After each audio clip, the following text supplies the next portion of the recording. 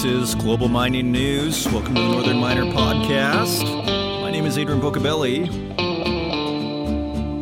and there is no bull market like a gold bull market, as the saying goes, and there's a lot of excitement out there.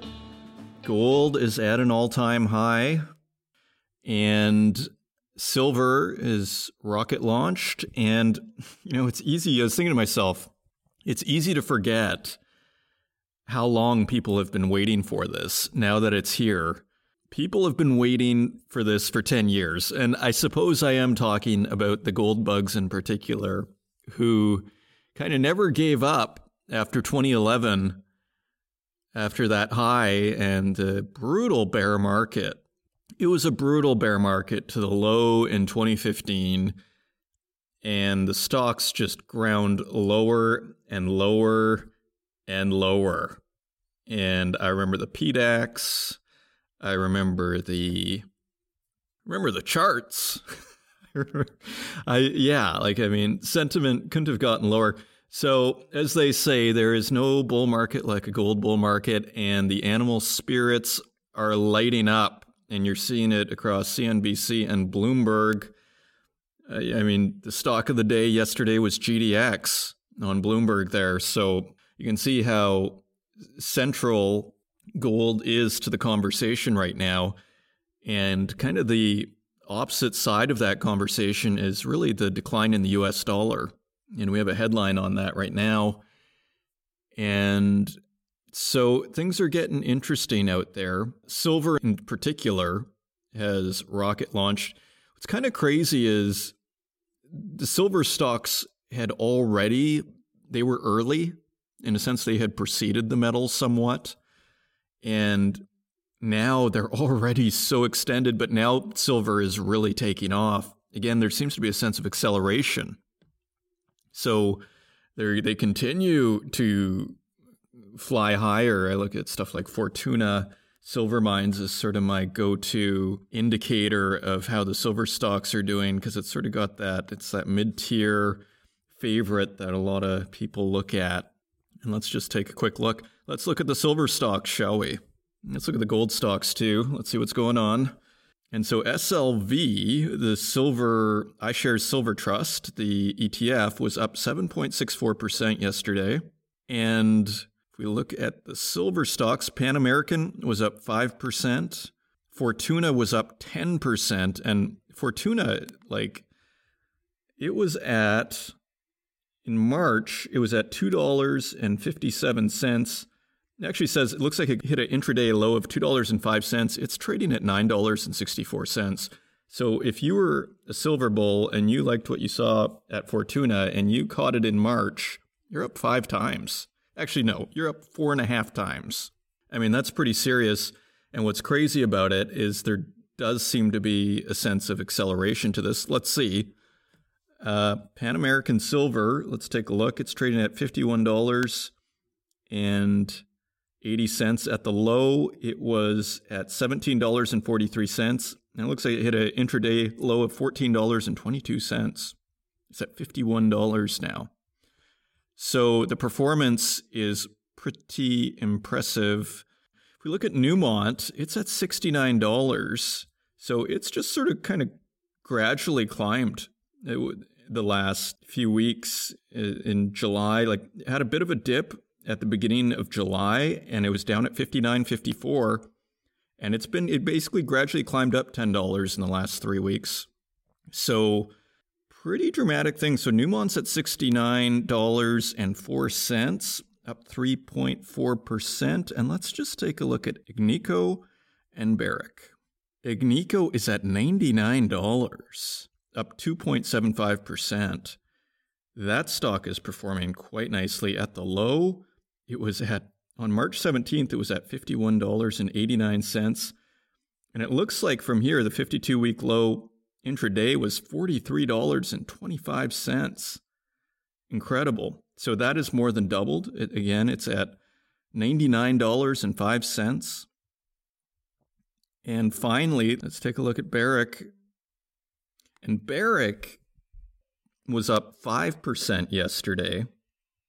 Now, this is on the American market, GOLD. They took over Randgold's stock ticker name. Now, here on they were down at $15, so they basically have doubled. On March 12th, they're at $15.67. Looked like they hit intraday low at some point of $12.65. So you've still done well with Barrick, but it's sort of like Agnico, like you did really well, but it's not like what you're seeing with these, Fortuna. One of those just it produces, but it's still mid-tier, has that kind of low dollar amount. I'm not invested in any of these stocks, by the way. So that's what's going on over there. And what's crazy about it is it has the attention of the market. And let's not forget what Jeffrey Christian said, that a lot of these fund managers have very little exposure to gold, if any at all. So they don't need to do too much to move the needle here. And so this thing could just be getting started. That's the crazy thing about this. So watch this space is all I have to say. We'll take a look at metal markets and you're going to see, it's getting very, very interesting. Joining us on the program today is Gord Stothart, President and CEO of Iamgold, and it's the second part of our interview, which I did with Gord at the Canadian Mining Symposium. It's pretty interesting. He talks about his mines in Canada. Just check my notes here. He talks about difference between working in Canada and the rest of the world. He talks about his Africa projects. And I asked him about tailings dams, and he had a lot to say about that. And also his work with First Nations and local communities. And also they're building a solar plant by their Essakane mine. And I believe that's in Burkina Faso. And I thought the most hilarious little factoid that I got out of that interview was that Iamgold owns the copyright to zero harm, to the term zero harm. And as he says in the interview, we're happy to share it. We think it's a great thing. I mean, what are you going to do? Are you going to start taking people to court for zero harm? So that's pretty hilarious that they copyrighted that, and sounds like they were early on that. Who knows? Maybe they even generated the term and popularized it. That I would need another interview to get Gord's take on that. So anyways, that is all coming up. We have a whole lot of really interesting news stories coming up here too, and some really, head-turning metal prices. So action-packed summer episode here coming up. If you want to find us online, you can find us at northernminer.com. You can find us on Twitter at Northern Miner. You can find us on Instagram at The Northern Miner. Find us on Facebook, LinkedIn, and YouTube, where we also host these podcasts. And you can also find us on Spotify, Stitcher, and wherever podcasts are available. And with that, let's turn to the news. And turning to the website, a very interesting story from the Canadian Mining Journal, and they are looking at a report released by Refinitiv, who I see more and more on my YouTube. A really interesting analysis from those guys. They're kind of everywhere these days, Refinitiv. Anyway, very interesting story. ETFs drive gold price in Q2. Nothing special there. But here, as physical demand falls. So isn't that interesting? In Q2, physical demand for gold actually fell. And so you see that ETFs and investment demand, in a sense, this financial part of the market, we might say, is really what's pushing this thing higher. So again, we think of Jeffrey Christian and these asset managers who are underexposed to gold. Let's take a look at the story. As the gold price breaks through $1,900 per ounce, Refinitiv has released its review of the gold sector in the second quarter, providing insight where the demand is coming from and where it's falling. The review shows that as uncertainty around the COVID-19 pandemic has boosted investor demand for gold in some regions, the rising price has made the yellow metal more expensive in local currencies, leading to decreased demand in some regions and a drop in consumption. At the same time, the pandemic has curtailed gold supply, with mines around the world forced to delay operations or reduce production. So a couple of things going on here. In Q2, gold got really expensive, so physical demand fell. However, production also fell. Gold touched an 8-year high of $1,772 per ounce at the end of June, averaging $1,711 per ounce in the quarter, up 31% from the same period last year. Not bad. Supporting that price growth was ETF demand, which grew by 361% year over year, or 436 tons, to a new high of over 3,000 tons. The numbers are on track to set a new full-year record. So people talk about the paper market. You see the paper market is really taking off. While investment demand surged during this quarter, physical demand fell 36% to 677 tons, a low not seen since early 2009. I'm going to repeat that. Physical demand fell 36%, a low not seen since early 2009. Demand for gold in industrial applications fell by 16%, while official sector purchases declined by 42%. I assume that's central banks' official sector purchases, to 122 tons as Russia and China bowed out as buyers. Jewelry demand cratered by 53% in the second quarter to 240 tons, the lowest quarterly level recorded over the past 20 years. Retail investment in bars and coins dropped by 2%, with a 58% drop in demand from Asia, notably India, mostly offset by huge surges in demand in Europe, notably Germany, and a 25% year-on-year increase in demand in North America.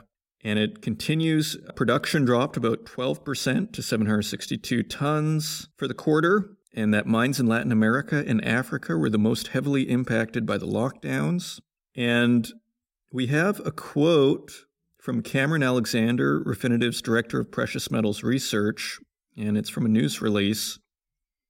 We believe that gold will continue its uptrend, driven by growing concerns over the global economic recession, fears of a second wave of COVID-19, heightened geopolitical tensions, historically low and negative interest rates, as well as rising inflationary expectations amidst unprecedented levels of stimulus measures launched by central banks around the globe.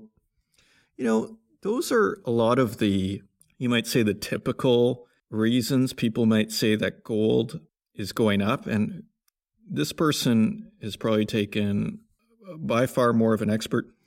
What I like about gold a month ago, 2 months ago, was that here's this thing that still hadn't gone up. In a sense, the market had gone up, the tech stocks had gone up, and even the Dow is starting to catch up now. And what was great about gold and silver and commodities in general is they still hadn't gone up. And they were a place, so kind of a solid place to put your money, gold, silver, even copper. Now, one could argue that for energy, but of course, energy, it's why isn't oil going up? But there are different kinds of energy coming in. Now, it's a fair debate that Jeffrey Christian brought up a couple of weeks ago on how significant those other energy sources are, and he's skeptical. Anyways, this is a financially driven rally, right? It's not because physical demand is growing. It's because the investment demand. There is a sense that gold is undervalued. Now, Cameron Alexander continues, having said that, gold remains vulnerable to liquidation in the short term, as a move closer to its previous record high level or beyond that may well trigger a wave of profit taking. And then you get the forecast, Refinitiv. These forecasts, maybe I'm the one who's out to lunch here. Refinitiv, a provider of financial market data and intelligence, forecasts gold will average $1,715 per ounce this year. Now, to be fair, this report is probably a week or two old. So he was talking about Q2, and so I'm not sure how old this report is. So nevertheless, we keep seeing these really low average prices for gold and silver from the investment banks and from the analysts. Anyway, so just wanted to, that was a head turner for me. Another big story that we are following, Northern Dynasty's Pebble project approved after 15-year fight. And the environmentalists are not happy.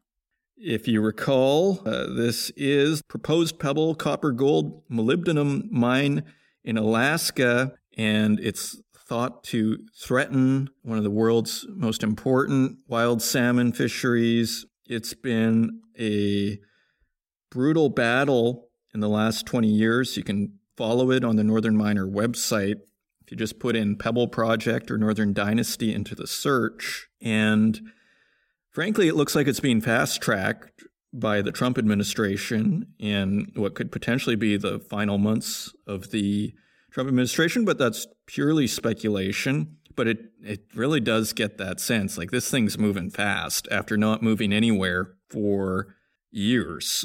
The U.S. Army Corps of Engineers has issued a final environmental impact statement backing the controversial mine in the salmon-rich Bristol Bay. The decision opens the door for Northern Dynasty to obtain the federal go-ahead as soon as late August. And this is a quote from Ron Thiessen, Northern Dynasty's president and CEO.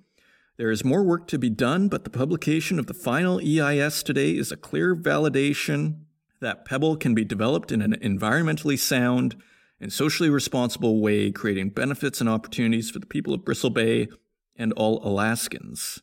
He noted that the final EIS describes the proposed open-pit mine and related infrastructure as an operation that will protect water quality, fisheries, wildlife, and other valued natural resources. Based on that, the U.S. Army Corps of Engineers believe the mine can secure all necessary federal and state permits in the future. However, opponents think otherwise. And we have a quote from Colin O'Mara, president and CEO of the National Wildlife Federation. And Colin says, "The science is overwhelmingly clear. The proposed Pebble mine is a catastrophe waiting to happen. It's simply unconscionable to fast-track such a high-risk project with a shoddy environment review that failed to evaluate the consequences should the proposed 6-story dam fail and release 10 billion gallons of toxic waste into Bristol Bay's treasured, pristine ecosystem." Bonnie Gestring, Northwest Program Director for environmental group Earthworks, was also highly critical.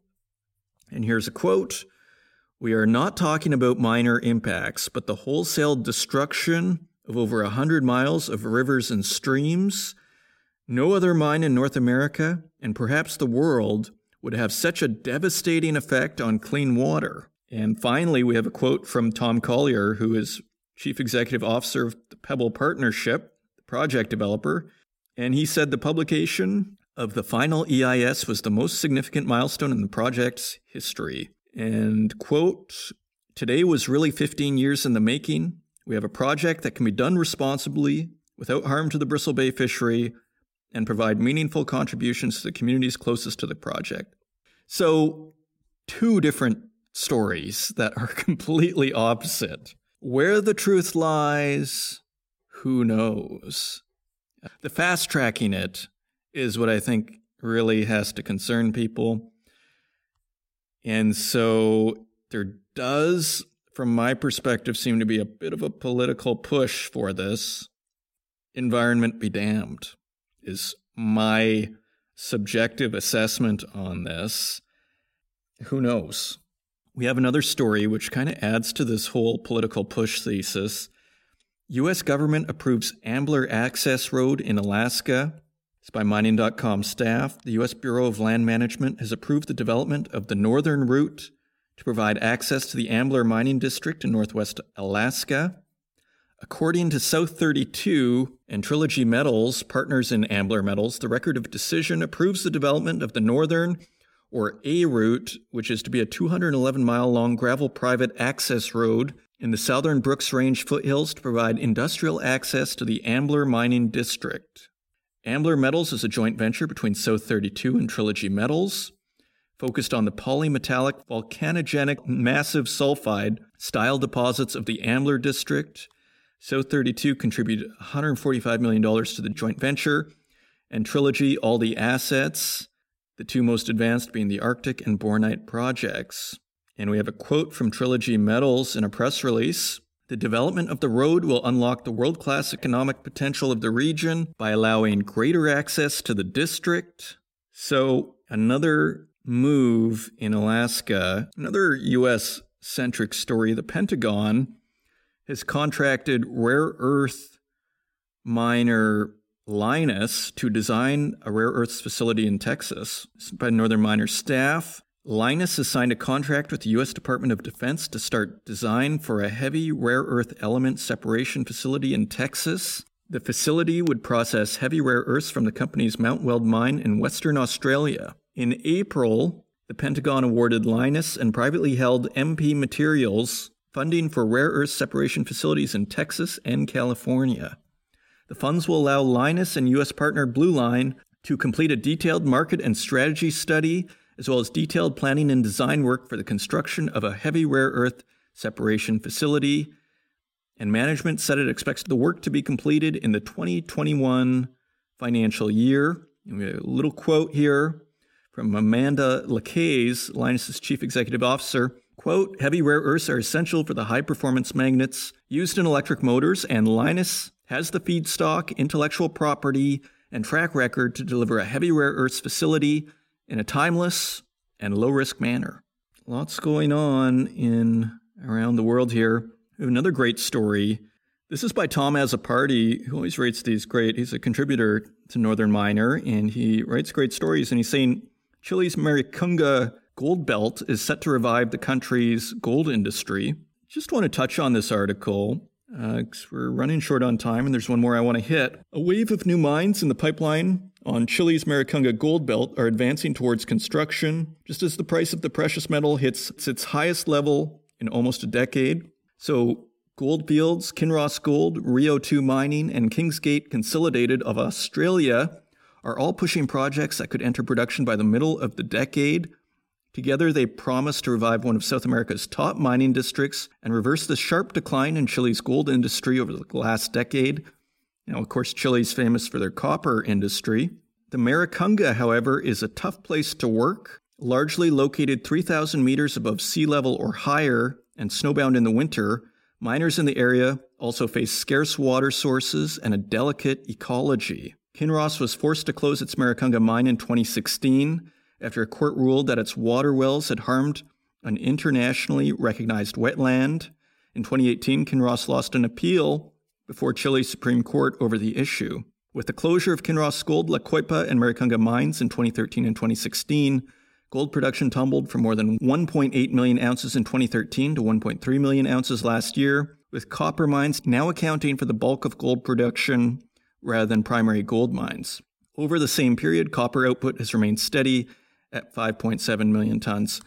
So you can read about all the different projects that are in the works. It's a great article, and I just wanted to touch on it to point your attention to it, as it's well worth the read, and it's a very interesting report on what's going on with Chile's gold industry. And finally, before we go on to metal prices, I thought we could take a look at Tesla, who is pitching a giant contract to nickel miners. It's by Cecilia Jamasmi from mining.com. Tesla boss Elon Musk is asking miners to produce more nickel, a key ingredient in the batteries that power his company's electric cars, and has offered a, quote, giant contract for a long period of time, end quote, to any firm able to extract it in an efficient, environmentally sustainable manner. Musk noted on a second quarter earnings call that the high price of batteries continues to be one of the main hurdles for Tesla's expansion. Quote, the real limitation on Tesla growth is cell production at affordable price. That's the real limit, he said, adding the company would expand its business with battery partners Japan's Panasonic Corp and China's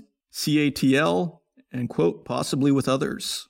So that is what is going on with Tesla. You can read the whole story on northernminer.com. It's also on mining.com. Tesla is making a pitch for a giant contract to nickel miners.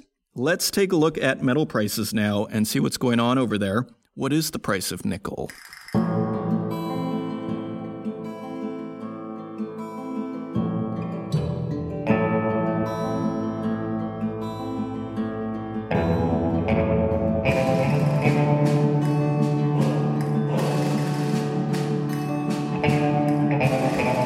And turning to metal prices, we'd like to thank our friends at Infomine.com, who provide us with these prices each and every week. And on July 28th, gold is trading at $1,928.83 per ounce. That is $89 higher than last week's quote. And silver is trading at $23.56 per ounce. That is $2.53 higher than last week's quote. Platinum is trading at $929.92 per ounce. That is $54 higher than last week's quote. And palladium is trading at $2,294.07. It actually peaked above $2,300 earlier this morning. It's at $2,294.07 per ounce. That is $149 higher than last week's quote.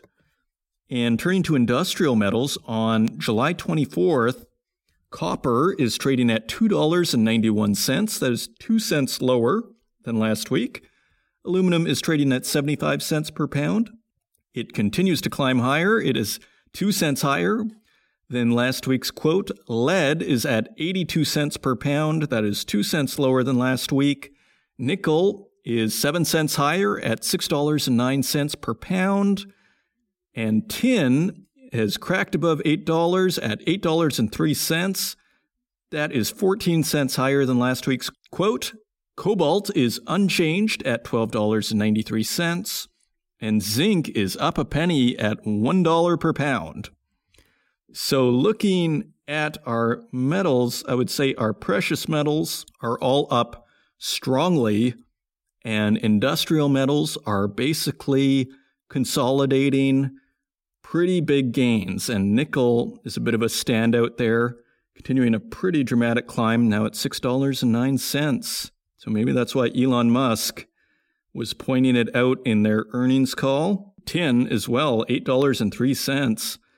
That is the highest quote we've had in the last year since we've been recording tin. So with that, those are your metal prices. And coming up, we have the second part of my interview with Gord Stothart, President and Chief Executive Officer of Iamgold, and he was interviewed on June 16th at the Canadian Mining Symposium, which the Northern Miner held on Zoom, and it was a great event. There may be more coming up here, and just so you know, there is a little bit of internet hiccuping on Gord's side about halfway through the interview. It lasts about 5-7 minutes. Don't let it throw you off. I edit it quite carefully to minimize it, but there may be the odd word that falls out. It all passes. So with that, we are taking things up where I asked Gord about the big turnaround story at the Rosebel mine and how that's going.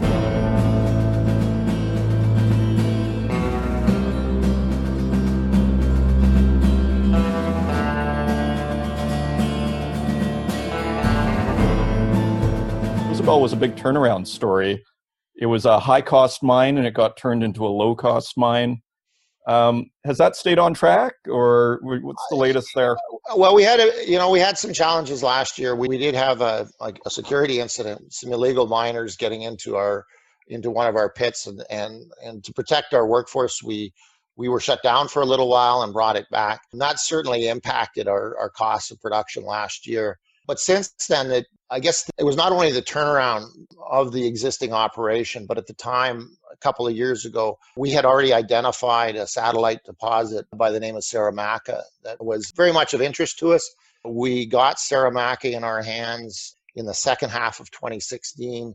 It had a few drill holes on it. It had an identified ore body, but it had no reserves or resources or anything of that nature. And between 2016 and 2019, we were able to drill out the deposit, identify, about 1.6, 1.8 million ounces of much higher grade material than we had at Rosebel.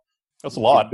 Yeah. For us, it's certainly significant, and for Rosebel, it's very, very significant. And we've been able to build an operation there. We pushed through a haul road that was finally connected here in March, and we've started hauling since March from Saramacca. And Saramacca, certainly in the medium and longer term, really adds to the rejuvenation of Rosabelle and really will help us drive up our production rate there and drive our costs, move forward over the next number of years. Okay, excellent. And you're talking about the Westwood mine in Canada, and you also have the Côte Gold. Yep. And you just picked up something from Monarch Gold, the Fayolle project. And so tell us about Canada. Is that your favorite place to work, or do you have a favorite place to work? I mean, it is the Canadian Mining Symposium, Gord. So, we certainly like working in Canada. Obviously, being a Canadian, I do like being here, but I like all of our operations in all of the countries where each one of them has got some interesting things going on for them and some great people. I think for us, we work in these three regions. As a company, between ourselves as Iamgold and the predecessor, we've been in all of these jurisdictions for plus years. So as we look at our strategy going forward, we really are looking for a balance in our jurisdictional coverage. It provides us with a bit of a portfolio effect, if you will. There are certainly some of our peer companies are much in North America, and there's a lot of competition to find the appropriate assets. You do pay for that. Given our history and our geologic corporate knowledge, if you will, in a lot of these other jurisdictions, we do see some real technical advantages in understanding what those domains look like and in dealing with the government. So we are comfortable in these other domains, but the focus of our efforts in Canada and North America certainly provides some balance to our portfolio. We've got Westwood outside of Rouyn-Noranda, a smaller underground mine. Last year produced about 92,000 ounces. It's headed towards sort of in the range of 105 to 100,000 ounces over the next couple of years, and it's got a nice long. We didn't announce Fayolle, but Monarch announced Fayolle a couple weeks ago that we had picked it up from them. It's a small open pit operation. It's about 30 kilometers from Westwood as the crow flies. And as we look at our production profile for Westwood, we do have a capacity opportunity at the mill there. So picking up Fayolle really is something that within 2 years, we feel we can start feeding that material into the Westwood mill during the ramp-up period and help us ramp up a little bit quicker. We have a small open pit deposit that's on the property that we're feeding this year called Grand Duke, and Fayolle would fit in behind it. And then beyond that, with Westwood at the 135, 145, we have made some announcements around a nice project we call the Rouyn project, which is an option we've picked up from a junior called, which is in Rouyn-Noranda, in the southern part of Rouyn-Noranda. It's an old operation. It's a brownfield site. There are some underground workings on the site. It provides us an opportunity to maybe supply 30 to 50,000 ounces annually for a 10-year period once it gets permitted and developed and so forth. Okay, great. And we have a question here too from Yassine Belkabir. And just before we move on, he's talking about, he says, although Essakane generated strong free cash flow over time, Iamgold has not developed more projects in Africa. Is there an explanation? More particularly, what's delaying the development of Boto project in Senegal? So back to Africa. No problem. I'm happy to talk about Boto, and Boto is a good project. It's taken us a while to get it to the state. It is in our. We talk about Côté and Boto sort of in the same vein. They're both shovel-ready projects, ready to move ahead, and we're in the process of looking at that right now. We built big expansion on Essakane in 2013 into 2014. So we have been building out our production in West Africa. We had a plan for years on an expansion of Sadiola, but we just had a lot of trouble getting that over the line between the relationship with Iamgold Ashanti. So unfortunately, I would have liked to have been talking about that one as a development project. But Boto, we received a permit from the Senegalese government in December. We're working on some of the infrastructure items, including the haul road right now. We're working on detail engineering on that project and pushing it forward. And beyond Boto, Boto, it's an intriguing location. And if people want to look at our presentation, we have an interesting map on there that shows Boto, for better or worse, B, put a border right beside Boto. It's on a nice north-south trend. It goes 6 kilometers, 7 kilometers north of us. In fact, if you stand north end of the Bodo deposit, you can see B2Gold's Fekala deposit just across the river in Mali. If we go a little further south on the same trend, at around 7 or 8 kilometers south of Bodo, you cross into Guinea and you have our Karita deposit. You go a little further south from Karita, about another 4 or 5 kilometers, you have our Diaka deposit in Mali. So back in Mali. Mm-hmm. So it's politically, it's interesting. Geologically, it's extremely interesting. If we look at Bodo, Diaka, and Karita as a package, if we didn't have the situation that was, we'd be talking about a situation where we'd have a target of 8 million ounces on a 14-kilometer trend, which is an attractive mine anywhere. Moderate stripping ratios. So not only have we carried Bodo to where it is right now, but we're really looking at what is that possible with a package like that. What's reasonable to expect we could put in place in that area with the government partners. So we by no means have abandoned West Africa. I have one of my senior vice presidents is based in Dakar and is very tapped into what's going on in Africa on an ongoing basis. And we are running close to our limit on time. We have a few more minutes here. I want to ask you about tailings dams, because from what I could tell from your website, you have tailings dams and they've become a big issue in recent years with the big disaster in Brazil that happened. And there's the Church of England and the ESG issues, and they want to launch a database to track tailings dams. What's your take on tailings dams, and how do you deal with this issue?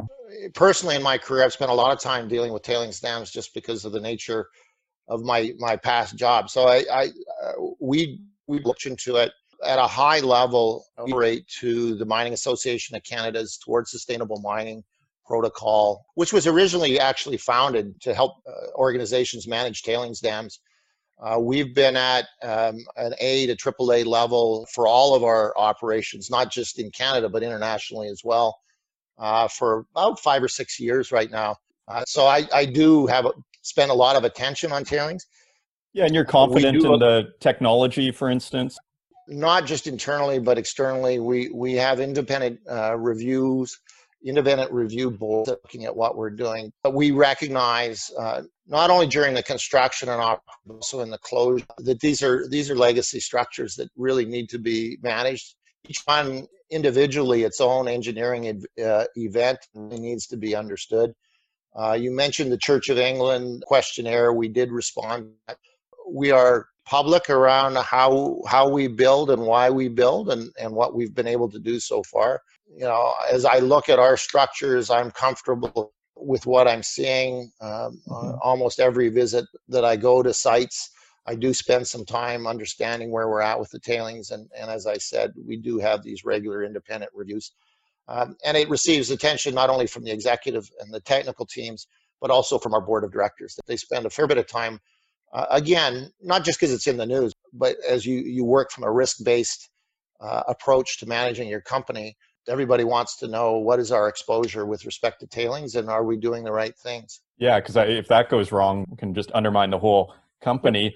We have one more question online here, and it looks like a good one. Hi, Gord and Adrian. Les Anderson. Gord, can you please elaborate on your Indigenous relations and First Nations efforts in your global operations, and then more specifically in Canada for the Iamgold Côté project? Thank you both. Okay.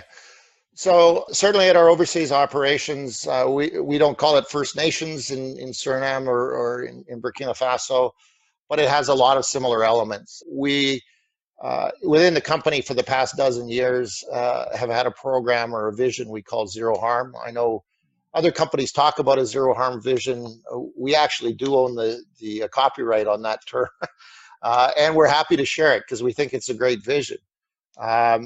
So we have strong community relations presence with the immediate local communities in all the areas we operate.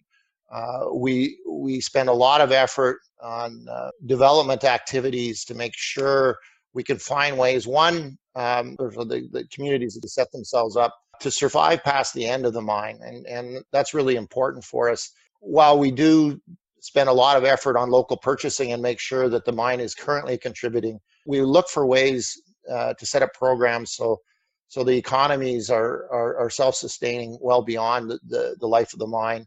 At Essakane, for instance, about 2 years ago now, we commissioned a solar plant. We run Essakane on a hybrid solar thermal plant, and that solar plant is going to. We will own it at the end of the mine life. We don't own it now. We had a third party build it, but we will amortize the cost of it over the life of the operation. And when we leave, there'll be a 15 megawatt solar plant in the region to supply power to local communities long after the mine is gone. Circling back to Canada, we have an ongoing dialogue at our Westwood operation with the Pigogan First Nation that's in and around Westwood. It's a regular conversation. You mentioned Fayolle earlier, so that's certainly entering into the conversation as well and making sure that we manage it. And I think the model of what we've been able to put in place at Côté with our First Nations partners in that region has been pretty progressive. The First Nations we're dealing with there specifically are the Matagami First Nation and the Flying Post First Nation, whom we've signed an impacts benefit agreement with last year ahead of the development of Côté. From day one, we've spent a lot of effort from the day one in acquiring this, and even the junior that preceded us at Côté had spent a lot of effort with those First Nations groups. They're within a group that's called the Waban Tribal Council. We do have some relationship with another First Nations group called Brunswick House, although they're not party to the IBA. And beyond that, we also have a dialogue with the Métis Nations of Ontario. And as we look at it, the model is not different from what we've been trying to do at our Surinamese or Burkinabe sites. Is find a way that the community has something that provides benefit not only during the operation and real benefit, not handout, but let's get some development in place such that we can really help these communities get themselves to a better state than they were in when we showed up. It's got some really progressive leadership at Matagami and Flying Post. And it's been our pleasure to be able to work with them. And we're really looking forward to when we can announce the construction moving ahead there at some point and really, drive that operation forward together with those First Nations. Okay, excellent. Well, I think we're out of time, Gord. Thank you for joining me. I thought it was a lot of fun, and it was very interesting to hear what you guys are up to all around the world there. So I guess we pass it over to Anthony. Thanks again, Gord. And thank you very much for having me. Thank you, Gord. Welcome. Thank you, Adrian.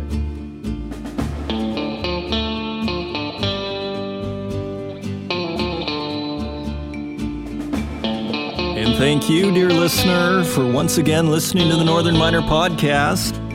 It's very dramatic to follow a gold bull market. It's not a common event. So share it with your friends. Leave us a review in the Apple Podcast library.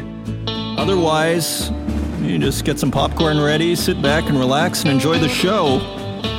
So until next week, take care.